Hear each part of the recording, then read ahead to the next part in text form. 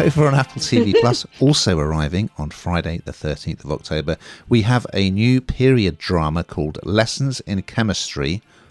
And here's a clip. That's perfect. I like to cook. It's just chemistry. You're on the verge of a major scientific breakthrough. This institution has a reputation based on the world-class scientists, not the theories of a pretty lab tech. We have rules. You're firing me. So this is based on the Bonnie Garmus novel of the same name. There are 8 episodes, and it stars Brie Larson, who many people will know from Captain Marvel. She plays Elizabeth Zott. We're in the 1950s, and she is working as she's kind of a lab tech at Hastings Laboratories, surrounded by male chemists.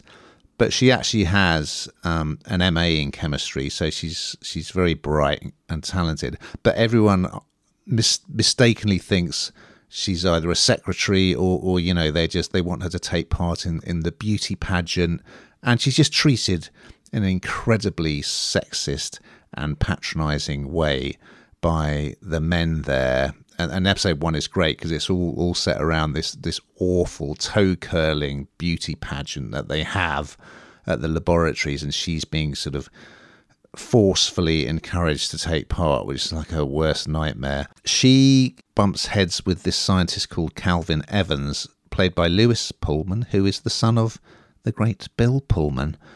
But after an initial row over her borrowing some equipment, they're quite drawn to each other.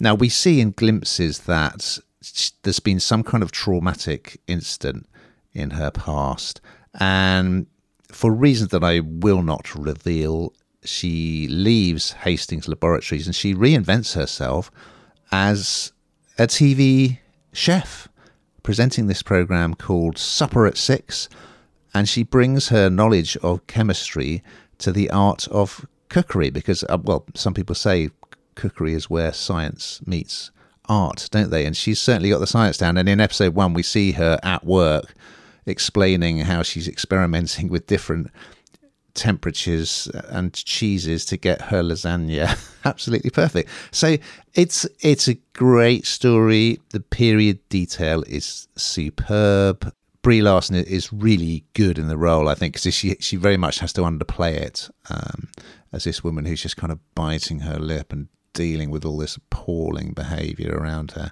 Yeah, I thought it was another great period Apple TV Plus series.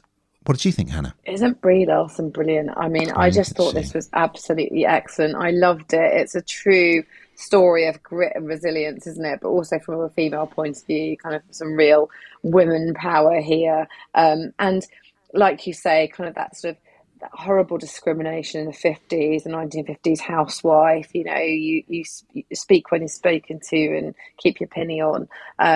It's all there, isn't it? And it's all so awful, and how far, thank goodness, we've come, but not far enough.